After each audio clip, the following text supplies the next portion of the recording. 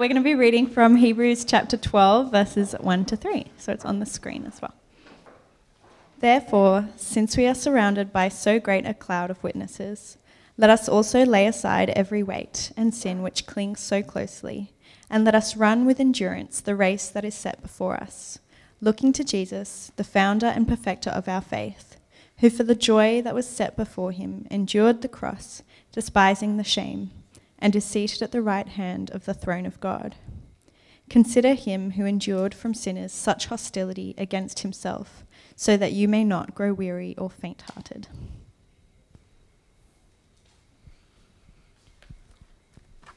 Well, good evening. It's so good to be able to open God's Word with you. And before we just get into the passage for tonight, I think it's worth thanking Jacob for putting all of this on for us, wherever he is.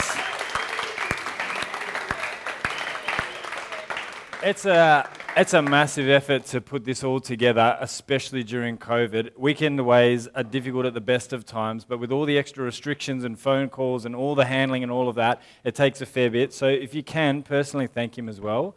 And why don't we thank our musos as well while we're at it, for the time that they put into it. It's so amazing to be served by such a great group of musicians as well, and I really look forward to the rest of tonight and the rest of the weekend. The other thing I wanted to mention was it is such a blessing to be able to get away together, and we are so fortunate to have been able to pull this off. We booked the date in faith, and then just stepped out and hoping that it would work out, and here we are. I noticed people were getting a little bit loosey-goosey with the masks as well as the weekend rolls on, but that's good to see as well. But also, that's not official, by the way, if anyone asks, particularly from the campsite.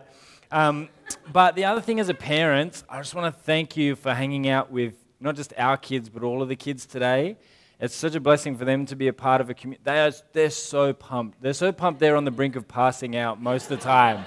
And they're going to be perishing tonight. But they love it. They've been so into it. And yeah, every now and then they get a ball in the face, but they love being a part of the action and how well you kind of bring them into that. In the high school, the only older mentors that I kind of had was, because I was a skateboarder, it was older skaters. And they were potentially some of the worst influences that I had in my life at the time. And it took me a long time in kind of growing up to see what a train wreck many of their lives were. But for lots of kids, they're just looking for some older crowd to adopt them. And these guys have you guys as a church family, like Jacob was speaking about this morning, to look up to and see men and women of faith in the age bracket above them living out life for Jesus. So that's a massive blessing to be a part of as a church community. So I can't wait for the rest of the weekend for that reason. And I can't wait to get into the passage tonight, because I've never spoken on this passage, but I cannot tell you how many times I've turned to this part of the Word of God for comfort and for strength and found it. And maybe last year more than many others. We're going to look at Hebrews 12, 1 to 3 that Felicity just read out. And it's a call to persevere, and it's a call to fix your eyes on Jesus and to cast off every weight and hindrance and sin that would have you not run the race for Jesus. And it matters because what we look at affects the way we run. I was even thinking about this earlier this week. We're at the church and we're setting up for hands and feet. And I was with Dad putting out the mirrors. So that's for the dance school later in the week. And I'd set them out so that these giant mirrors were facing towards the hall. And Dad said, "No, turn them around. It makes people nervous." And I was like, oh yeah, that makes sense, doesn't it? If you're ever sitting in a restaurant and there's a giant mirror across the back of whoever you're sitting with, it's very distracting, isn't it? You'd love to maintain eye contact, but you keep looking at yourself or other things that are happening there. But more than that, it can be unsettling when you're just looking at yourself constantly in the mirror. Not only that, but imagine this. As I was thinking about this, I thought, imagine what a cruel and unusual punishment it would be to lock someone in a house with floor-to-ceiling, wall-to-wall mirrors for a week. See, everyone groans even as you say that. Just imagine your state of mind after walking out of that room after being in there for a week. Let's even say a day. Imagine how disheveled you would be. It would rupture your sanity, wouldn't it? I think in that, God has maybe built a clue into his creation that we were not made to look at ourselves. That actually thriving and goodness doesn't come from constant fixation about ourselves, but we are called to look to something or someone greater. That there is a clue in creation that you were not designed for endless introspection and for constant looking at yourself, but to look to someone who is greater than you. And in Hebrews, it's very clear who the object of our focus is meant to be: Jesus, the author and perfecter of our faith. That to look to him brings vitality, brings energy, brings revitalization to the Christian life, brings strength, brings perseverance, and brings joy to go for the long haul. And so I'm going to pray that as we open God's word today, that we would be called to fix our eyes on Jesus amidst the many and myriad distractions that Satan has set up to have us look anywhere but. That we would be a people individually and as a community who look to Jesus, that we might run the race with perseverance and with joy. And so I'm going to pray with all seriousness, knowing that God hears us, that we would hear his word and apply it. Let's pray.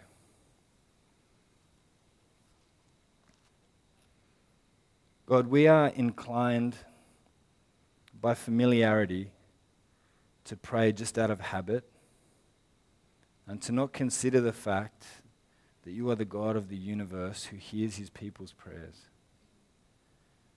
That we often think of you as too small, that we forget that that vast body of water behind us would not even fill the palm of your hand, let alone the oceans of the entire world.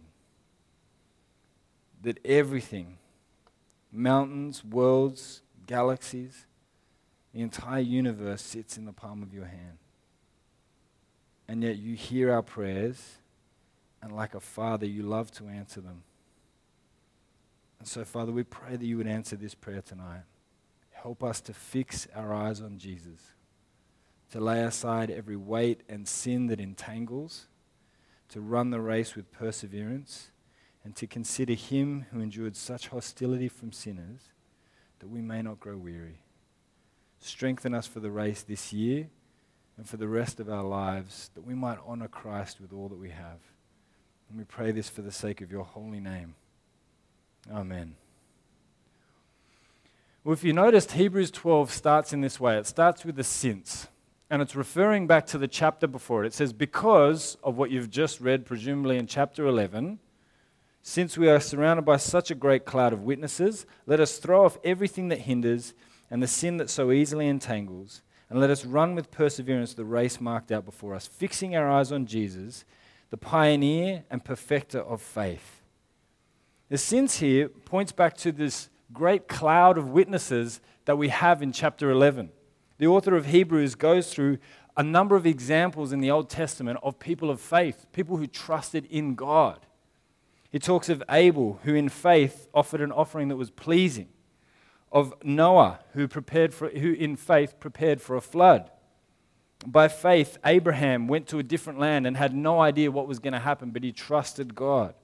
By faith, Rahab welcomed God's people and assisted them in coming into God's promised land. And on, men and women who had faith in God. And there's this long list, and by the end of it he says, look, there's so many to mention, I can't even get through all of them.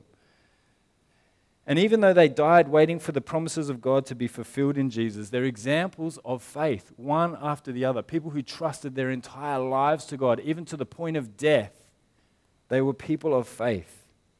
And so the author says, since you're kind of surrounded by this great cloud of witnesses, run.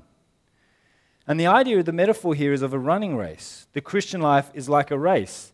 It has a finish line, an end point, and after that, a great reward and a celebration. And he's saying it's like that. We receive the prize of eternal life with God. And to dip in the metaphor greater, he says, because we're surrounded by such a great cloud of witnesses. And here he's kind of punning on the word witness. The word witness here, or martyr, is one that the early church later used to describe people who were willing to die for their faith. But it literally just means a witness, someone who has observed something. But it can be used in the sense of like a court of law. A witness is someone who has seen something, but they also testify about it. And so this was the idea with the early Christians, that they testified with their life that Jesus was worth more than their life even. And so they were witnesses, they were martyrs. But witness can also mean kind of like a spectator.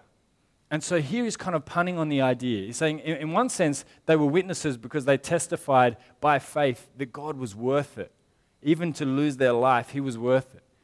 But also, it's kind of like imagining yourself in a stadium with all of these people, the people of God from history past, kind of in the stands, just cheering you on. And the idea is to encourage you to press on. To say, look, the people of God throughout time have put their faith in God, and it's as if their example is cheering you on to go, keep going. Jesus is worth it. God will come through. He is faithful. Trust in him. And it's meant to be an encouragement to go forward. Because people cheering us on encourages us. It's a shame that as we grow older, we lose that kind of instinct. But kids know it well. When Zeb was learning to ride a bike, I vividly remember Asher running along behind him, yelling out, "You're a champion, Zebby. You can do it. You're a champion. You're such a champion." And he was so filled with chuff power that he forgot that he couldn't really ride a bike without training wheels. And if we hadn't stopped him, we would have ridden straight through the fence and down Darling Street and off and away. But kids, I mean, you see what happens when you encourage a kid. You just superpower them, right? You turn all the dials up to 11 and they just go. Because encouragement has that impact.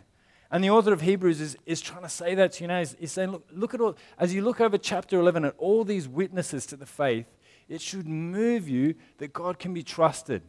These stories were written down for your encouragement. People who endured great hostility and were examples of faith. So be encouraged. Run the race for Jesus. Keep going. Even if you're feeling tired and weary and discouraged, he says, press on. It's like there's a cloud of witnesses cheering you on to the finish line. But more than that, the author goes on to say, and as you do that, as this great cloud of witnesses are encouraging you almost from behind, fix your eyes on Jesus. And why? Because he is the archegos, the originator, even pioneer or founder or author in different translations of faith. And the teletos, meaning the completer or perfecter. The autocorrect keeps, every time I wrote perfecter, I put perfecto. The perfecto of your faith. That he is the one who finishes and completes it. And here he's the beginning and the end, the Alpha and Omega. That Jesus is the author of and originator of faith, and yet the one who completes it. We are used to the concept that someone who creates something, an entrepreneur, is not normally the person who perfects that product, that industry, the design, whatever it is. But here he's saying, fix your eyes on Jesus, because he is both the originator of faith, the original example, the first one to live fully and completely faithfully, and also the one who has perfected it. I mean, just think of Jesus' humanity. He lived by faith. We are told in the Gospel of John, he says explicitly, I can only do what I see my Father doing. That he depended entirely on his Father revealing knowledge to him. Jesus didn't cheat on his humanity. He wasn't a baby he wasn't like Billy Madison in class, just pretending to be dumb or whatever, but really actually being an adult amongst children. Jesus had to learn language and had to grow up. It says specifically in Hebrews, he was like us in every way except that he did not sin. Just imagine that experience of Jesus' childhood. That he would have grown up with a perfect relationship with his heavenly Father, and over time, presumably, realized that that wasn't everyone's experience. That as he grew, he began to see that other people disobeyed God or rebelled God. And he felt the draw and the temptation to sin. We know that from Hebrews as well. And yet over time, he realized that it wasn't just he was unique among his group, but among the world. That he alone was the Son of God, sent to die for our sin. He was a perfect example of faith, the author of faith, the ultimate example of faith. And not only that, he was the perfecter of faith. He wasn't just an example of faith, that he actually achieved the end point of faith. See, all of these people trusted in God, And particularly in the Old Testament, they trusted that somehow God was going to wipe away their sin. They couldn't see how. The sacrificial system couldn't do it. They knew that every year they had to make more and more sacrifices year after year as a reminder that sin hadn't really been dealt with, but that God had written them a blank check and that one day he would cash it. But they had no idea how it was to happen. But in Hebrews 10:14 we're told, "For Jesus, by a single offering, has perfected for all time those who are being sanctified." What Jesus' death achieved in a single sacrifice was what all of the deaths of bulls and goats could not achieve across all of Israel's history, to wash away sin for a single sinner. He is the author and perfecter of faith. He achieves the end point of faith, that is to make us perfect and new and complete. We could never do enough things to win favor with God.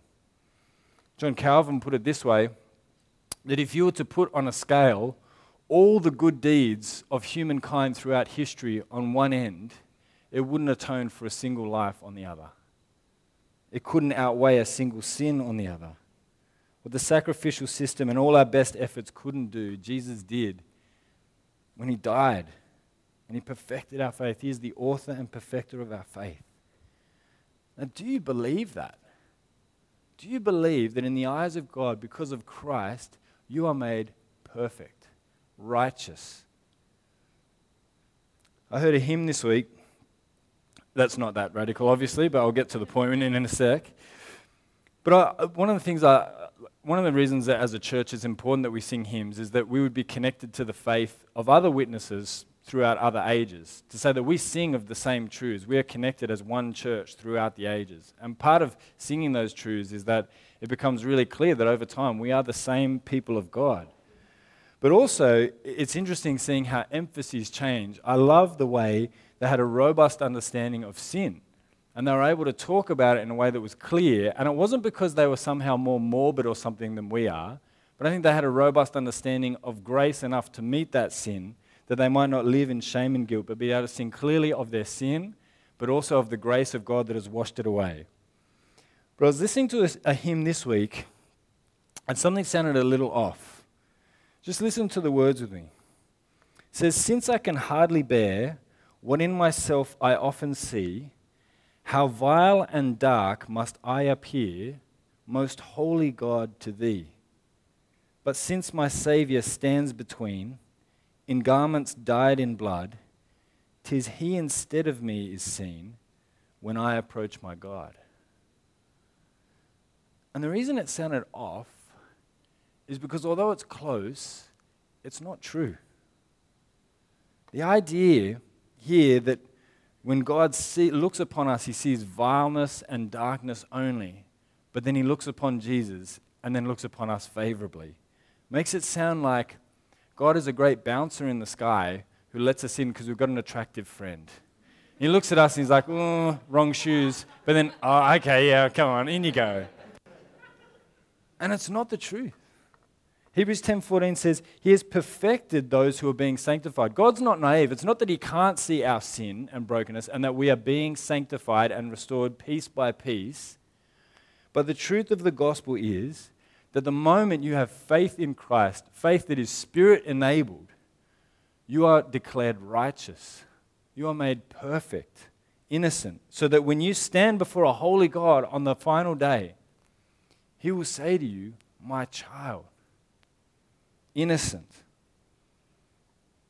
That's how God feels about you. We know from the high priestly prayer that the Father loves us with the same love with which he loves the Son. It's not that he just looks at Jesus and be like, "I can't stay mad at you, but your friends, all right, fine if they have to come." No, the gospel is that God has made you new through the sacrifice of Christ, that you are made perfect. And to let that sink in, or to see whether or not that sinks in, I just want to try something for a sec. I want, as a church, for us to say out loud, to verbalize and say, "In Christ, I am made perfect. In Christ, I am made perfect." How does that feel to even say that out loud? Because according to Hebrews, the gospel, that's true. You are made perfect. Once for all, he has perfected those who are being sanctified. We are not what we will be, and yet in Christ we have been made righteous. This is why he says to fix your eyes on the author and perfecter of your faith. Robert Murray McShane said, for every one look at yourself, take 10 looks at Jesus. And when you read Hebrews, it makes good sense as to why. If we want to be desperately unhappy, let's think about ourselves more and more and more. If we want to know the depths of the gospel, if we want to have strength for the race and to press on, fix your eyes on Jesus. He is the one who can make you perfect and who has. I think what breaks my heart is that so many people in our city are looking for this in all the wrong places. That there is so much talk and so much focus on relationships because, I believe at the bottom of it, most people are looking for what they can only find in Christ. Ernest Becker, who's a secular psychologist, I think, who wrote a book called The Fear of Death, says this about the modern emphasis on romantic relationships and just how badly we want them and how much of life is shaped around them.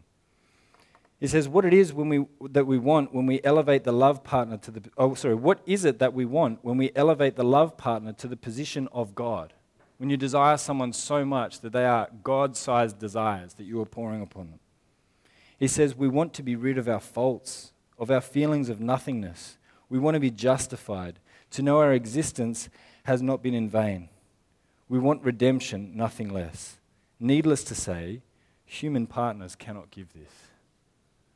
So many people are looking to a relationship because they think, once I find that person, someone who would love me that deeply, I will finally feel clean, perfect, made new. I will forget all of my faults. The fact that I'm deeply flawed and sinful, I can finally forget. But it never achieves it. Christ alone is the author and perfecter of our faith, the one who can make us new. But there is one more reason that the author gives us to fix our eyes on Jesus, as if that wasn't enough. In Hebrews 12, 2-3, he says, fixing our eyes on Jesus, the pioneer and perfecter of faith, for the joy set before him, he endured the cross, scorning its shame, and sat down at the right hand of the throne of God. Consider him who endured such opposition from sinners, so that you will not grow weary and lose heart. Jesus went to the cross here, accordingly, for the joy set before him. How is it that Jesus went to the cross for joy? If you've read the Gospels, you will know that he was so anxious and so beset with anxiety before going to the cross that he sweated drops of blood. That he was under such intense pressure that capillaries potentially burst in his forehead because he could not bear the tension of what he was about to face in facing the wrath of God for all humankind. So in what way was Jesus going to the cross for the joy set before him? In fact, this has led some people to say, maybe we're reading the Greek the wrong way. The word for here is the word anti, which of course might be a prefix that you're familiar with, that usually means instead of or against, and can mean that. So some have hypothesized that Jesus went to the cross instead of the joy set before him. That he would have been maybe happier in that moment to give in to the temptation of Satan to not go to the cross. And instead of doing that, he went to the cross for us. But the truth is that almost no translators hold to this view, and for good reason. The first is that anti is used really only a few sentences later to really describe the word for in a way that there's kind of no other way around. So it's clear that the author does use it in that way. But secondly, it wouldn't really fit with the passage, would it? The whole idea the author has been building is this sense of a race, of trying to get to the end and a prize that's waiting there for you. And so it would be weird then to say, fix your eyes on Jesus because he went to the finish line instead of getting a prize. Now, the clearest reason seems to be he went there for the joy set before him. And look what it says right after it. It says, and sat down at the right hand of the throne of God. That was the joy that was set before him. That he knew that once he had atoned for sin, he only had to do it once because he was a perfect God-man. And that once it was done, he would sit at the right hand of God and lead God's people to their final outcome, the salvation of their souls and the restoration of all creation. That was the joy set before him. And so why is this an encouragement? It's an encouragement because no matter what you're experiencing right now, how deep doubt is ripping apart your soul, how weary you are from the year that's been, or maybe the year that's ahead, how much relational tensions or difficulties are straining upon you at the moment, how much it may seem like there is just no joy before you, that if the Son of God could find joy as he was about to head to face the wrath of God, then maybe it's the case that as we follow him, we will find joy too. It's an encouragement that there can be joy, that we can press on for the prize ahead and run the race with perseverance. Cam and I have just signed up for Spartan in May, and if you don't know what that is, you're going to hear about it in illustrations from May onwards. And all it is an obstacle course for adults, which is something that's normally for children. But you can get adults to do it, and they have to drive a long way to do it. But the courses are generally, this one's about 15 kilometers, they're generally 15 or 21 Ks. And when you start out, because they're usually somewhere in a location like this, except for the Soviet power station, that's usually not in the Vista, but they're generally set in like the beautiful countryside. And as you set out, you're feeling good about life, you're feeling good about yourself, you're feeling better about yourself because you think about all the people who didn't do it. So there's all kinds of just, joy flowing through you. But as you sort of get to the second half of the course and the last quarter, everything starts to stack up. The cuts are all stinging. You've got like some Patterson's curse in your hands. You know that stuff, that stinging nettle sort of gear in your hands. You may have lost your wedding ring, I don't know. And as you get to the end, the other thing that starts to kick in, and you start to see it from about kilometer 18, it's like they've put something in the land to cause it or something, but people start going down with cramps. And it's like Gallipoli, people over here being tended to and over there, like people just start to collapse because as your body just runs out of energy to keep going, everything starts to cramp up. And I remember at the last one, I enjoyed running quickly past all the people cramping up, being like, they probably didn't take their gels, did they? Oh, suckers. And then I got to it was probably about 2 Ks to go. And the right engine blew as I went over one thing. And I was like, that's okay. Still got one good leg, so that's fine, no problem. And as I went to jump over the next kind of fence thing, that one went. And because they both seized up, I couldn't actually land on my legs, so I just fell over. And people had to go past me like, you right, mate? I mean, they weren't going to stop. They were motoring. I was like, yep, no problem. And I was just like, how am I, like, if this keeps happening, how am I going to make it through another 2 Ks of this? But knowing that the finish line was just there, I was like, you know what? It's that close. And once I get there, I can have a shower, I can have a meal. All of that is just there, just ahead. This is kind of the image that the author of Hebrews is saying. Saying life feels like a long time right now, but in eternity it won't. And saying Jesus endured such hostility. Just think about what Jesus endured. And that he went to the cross for the joy set before him. And remember that there will be joy in your journey too. So don't grow weary. Keep going. Keep following Jesus. See, oftentimes the thing about the Christian life is it's not so much that you need to know what to do, but you just need the courage to do it. To be brave. To press on knowing that Jesus is good and faithful and that he is working through difficulty and trial. In fact, the whole rest of chapter 12 is explaining how it is that God uses discipline, not because he doesn't like you, but because you are his child and he is growing you in deeper in holiness. And afterwards, you'll experience the peaceful fruit of righteousness. He is sanctifying you, making you new. But it doesn't seem pleasant at the time. So fix your eyes on Jesus and remember that is the God that you serve and worship, and he is good even through trial. I would say last year was about as tired as I've ever got in ministry. When we had the group come out to consult us, the cogs in my mind were just moving so slow, everyone just thought I was sad. And I had to explain to people, even through the day, I'm actually fine, I'm just that tired, I cannot get my mind moving.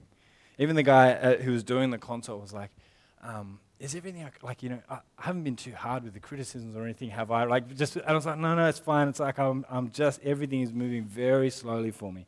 And it was just like, it was like everything was in mud. And it was a time like that to remember that God is faithful and that to fix our eyes on Jesus is to not grow weary. That we won't be like, it's not forever. Certainly not in terms of eternity, but even in this life. There will be many trials and many difficulties. But remember the great cloud of witnesses who put their faith in Christ, cheering you on from the stadium. And fix your eyes on Jesus, the author and perfecter of the faith, the one who has declared you and made you righteous right now and is continuing to sanctify you, that you might not grow weary. Are you heartbroken? Fix your eyes on Jesus. Are you discouraged? Fix your eyes on Jesus. Are you content? Fix your eyes on Jesus. Are you happy and joyful? Fix your eyes on Jesus. Are you grieving? Fix your eyes on Jesus. Are you worried? Fix your eyes on Jesus. Are you beset with sin? Fix your eyes on Jesus. Are you seeing great growth and progress? Still, fix your eyes on Jesus. You get the idea, right? Fix your eyes on Jesus. And as we say this, and as we gather here as a church, it seems so obvious, right? Why wouldn't I fix my eyes on Jesus? So why don't we? We don't because one of Satan's most pervasive schemes is to put us in a world full of distraction that we would look at anything but Jesus. That the things that would get the best of our time and attention, the best of our thinking, by proportion, are things that are not Jesus, that are even against him. Look what it says in Hebrews 12, 1-2. Therefore, since we are surrounded by such a great cloud of witnesses, let us throw off everything that hinders and the sin that so easily entangles, and let us run the race with perseverance. See, what weighs us down from following Jesus? Well, the first thing he mentions is sin. The great Puritan John Owen said, unrepented of sin unframes and detunes the heart so that it cannot sing rightly of the love of God. Satan will try to wear us down with sin so that we become bogged down with sin and shame and guilt and the cycle that goes with that, and just to think, God wouldn't even love me. God's given up on me, surely. I'm not going to get through this. This is just life now. To keep us from looking to Christ, the author and perfecter of our faith. To keep us looking at ourselves and our own sin and shame, and instead of looking to Jesus, who has washed it away and made us new and is sanctifying us. The author of Hebrews says, set aside sin. Is there a sin that has beset you over and over and over again? Then pray on it and draw your community into it, this community of faith that we have, to help you to lay it aside so that you may not be weighed down from running for Jesus. Sin distracts us from fixing our eyes on Christ and weighs us down.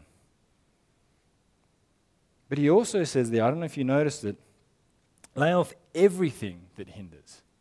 So there are sometimes, it's quite, in some ways it's obvious to the Christian that sin is going to weigh you down in running for Jesus. Doing the opposite of what Jesus said, of course, is going to make it quite hard to do what Jesus says.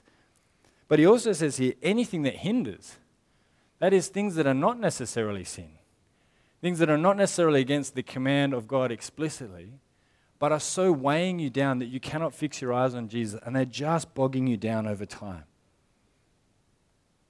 And I would say, and you might have heard this phrase before, but one great author has said, if the devil can't make you sin, he'll just make you busy. Because once you're busy enough, you'll come around. You get tired, you get weary, you get distracted, and sin will come knocking at the door. Life is set at such a pace that if you are not in the grip of sin, you are so close to it. There's a condition called neurasthenia, and it's identifying the anxious symptoms that go with the accelerating pace of modern life. Now, if you were to guess, when was this condition identified? What year would you? Is anyone willing to throw out a year and just guess what year this was kind of identified as an issue? 1850? Not quite, but thanks for undershooting it. You've kind of ruined the vibe of it now. This neurasthenia was first identified and kind of, put out there as a condition in 1869. So in 1869, people were like, whoa, things are going too fast. Imagine if you could go there and just say, guys, I've got news for if you're not coping now, things are about to get mental, right? Now, it was a poorly diagnosed condition and all of this to go with it. But all of that to say, it was quite obvious even at that point of industrialization that things were moving really quick. And were moving a lot quicker than it did for their parents' generation and so on and so on. And it has moved exponentially faster ever since then, hasn't it? Is it the case that your life is packed with things that themselves are not sin, but en masse are weighing you down to the point where you are either vulnerable to sin or you just cannot fix your eyes on Christ? Is it the case that you are that busy that you are just weighed down? Like that scene in The Incredibles, are there just things that are sticking? You know when when he gets caught, everyone remembers that bit, right? And the things stick to him and then they swell and eventually he just can't move because he's so bogged down. And it's hard to work out how did he breathe after that, but anyway, we'll let them have that. But you get the idea of the metaphor that you are so weighed down with things that you just cannot move. Is it the case that things are just moving too quickly? You need to clear things out because they're not things that are necessarily sin on their own, but they are hindering you from following Jesus. Let me give you 4 areas to think about, and they all start with S. Schedule, not schedule, because that wouldn't work with this sound. Schedule. Are you just doing too much? Do you just say yes too much to things to the point where things are so packed out in your schedule that you even to look at it you don't look at it for the next week because it gives you anxiety?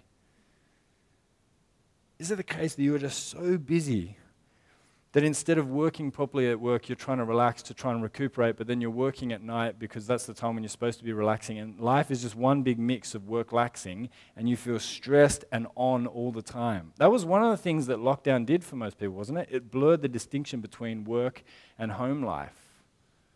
And that's part of the modern busyness that we're beset with. You can be on all the time. The problem is God created you as a finite human being, and you don't have the capacity to be on all the time. You're not God. You can't do it. And so your brain never has downtime to focus, and you're buzzed all the time, and it leaves you feeling dizzy, weak, weary, and just primed to give in to sin. Does your schedule need to be pared back so that you might fix your eyes on Jesus? You might have time to meet with him in his word and behold him as your God. And to not be so busy that you will run off your feet. That's your schedule. The second is your smartphone. Is this the thing that's hindering you? We're told, obviously you've heard it probably many times, that the average person will touch it over 2,500 times in the day. But more than that, just having it around divides your focus constantly. I had, for the first time in I don't know how many, maybe a decade, I had lunch with an elderly couple. And we had sandwiches with those little triangles and like kind of lukewarm tea. Like it was the whole thing, right? And we're having this lovely discussion about their life, and they've been in their place for 60 years and all this sort of thing. And towards the end of the chat, my phone starts buzzing in my pocket. And even though we're talking, I can't concentrate because all I can think about is who's messaged me. Do I need to get back to them? And it kept going and going. Tom, you were one of them, so that's guilty, right? And there was just there were messages going off in my pocket, and I couldn't focus. Smartphones are at us constantly. And it can be a help, but it can also be a hindrance. The author of Hebrews says, throw off anything that hinders.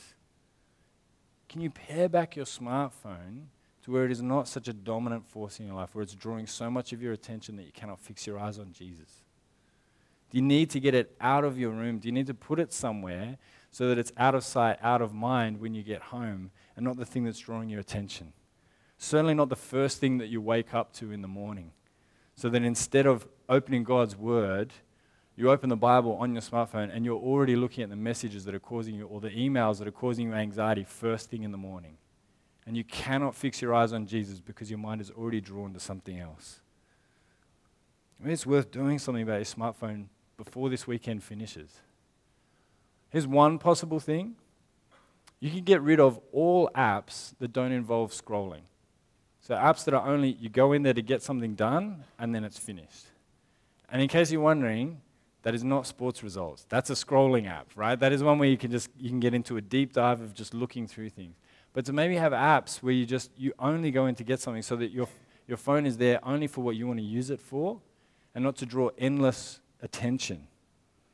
But maybe it's not that. Maybe it's something else. Maybe just have a chat with someone to say, how is it impacting you? And is it actually something that the author of Hebrews is saying, look, it is hindering you from following Christ, from fixing your eyes and mind on Christ. It's killing your attention span so you can't sit down and behold him in the Word of God, whatever it is. Is it hindering you, your smartphone? So that schedule, that smartphone. And the third one, we'll go quicker, is Sabbath. Do you have just a day of 24 hours in the week where you just rest? Where you don't do work, where you actually stop to read God's Word, to contemplate his goodness, and to enjoy his good creation? Or are you just kind of on all the time? You take a bit of time here and a bit of time there and whatever else it is. Are you really in a pattern of work? This is a helpful diagnostic question. Given your current work schedule, if annual leave did not exist, how long would you last before a nervous breakdown? Is your current pattern really set to 48 weeks of overdraft and then 4 weeks where you try and make up for that? If so, maybe it's time to think about clearing proper time to rest so that you're not so frantic and busy and tired that you cannot fix your eyes on Christ, that you are too weary even to follow him. That's the third one, Sabbath. And the fourth one, because body starts with B, is soma, which is Greek for body. And so, soma, just considering that God has made you an embodied soul. Are you looking after your body? Are you just getting enough sleep?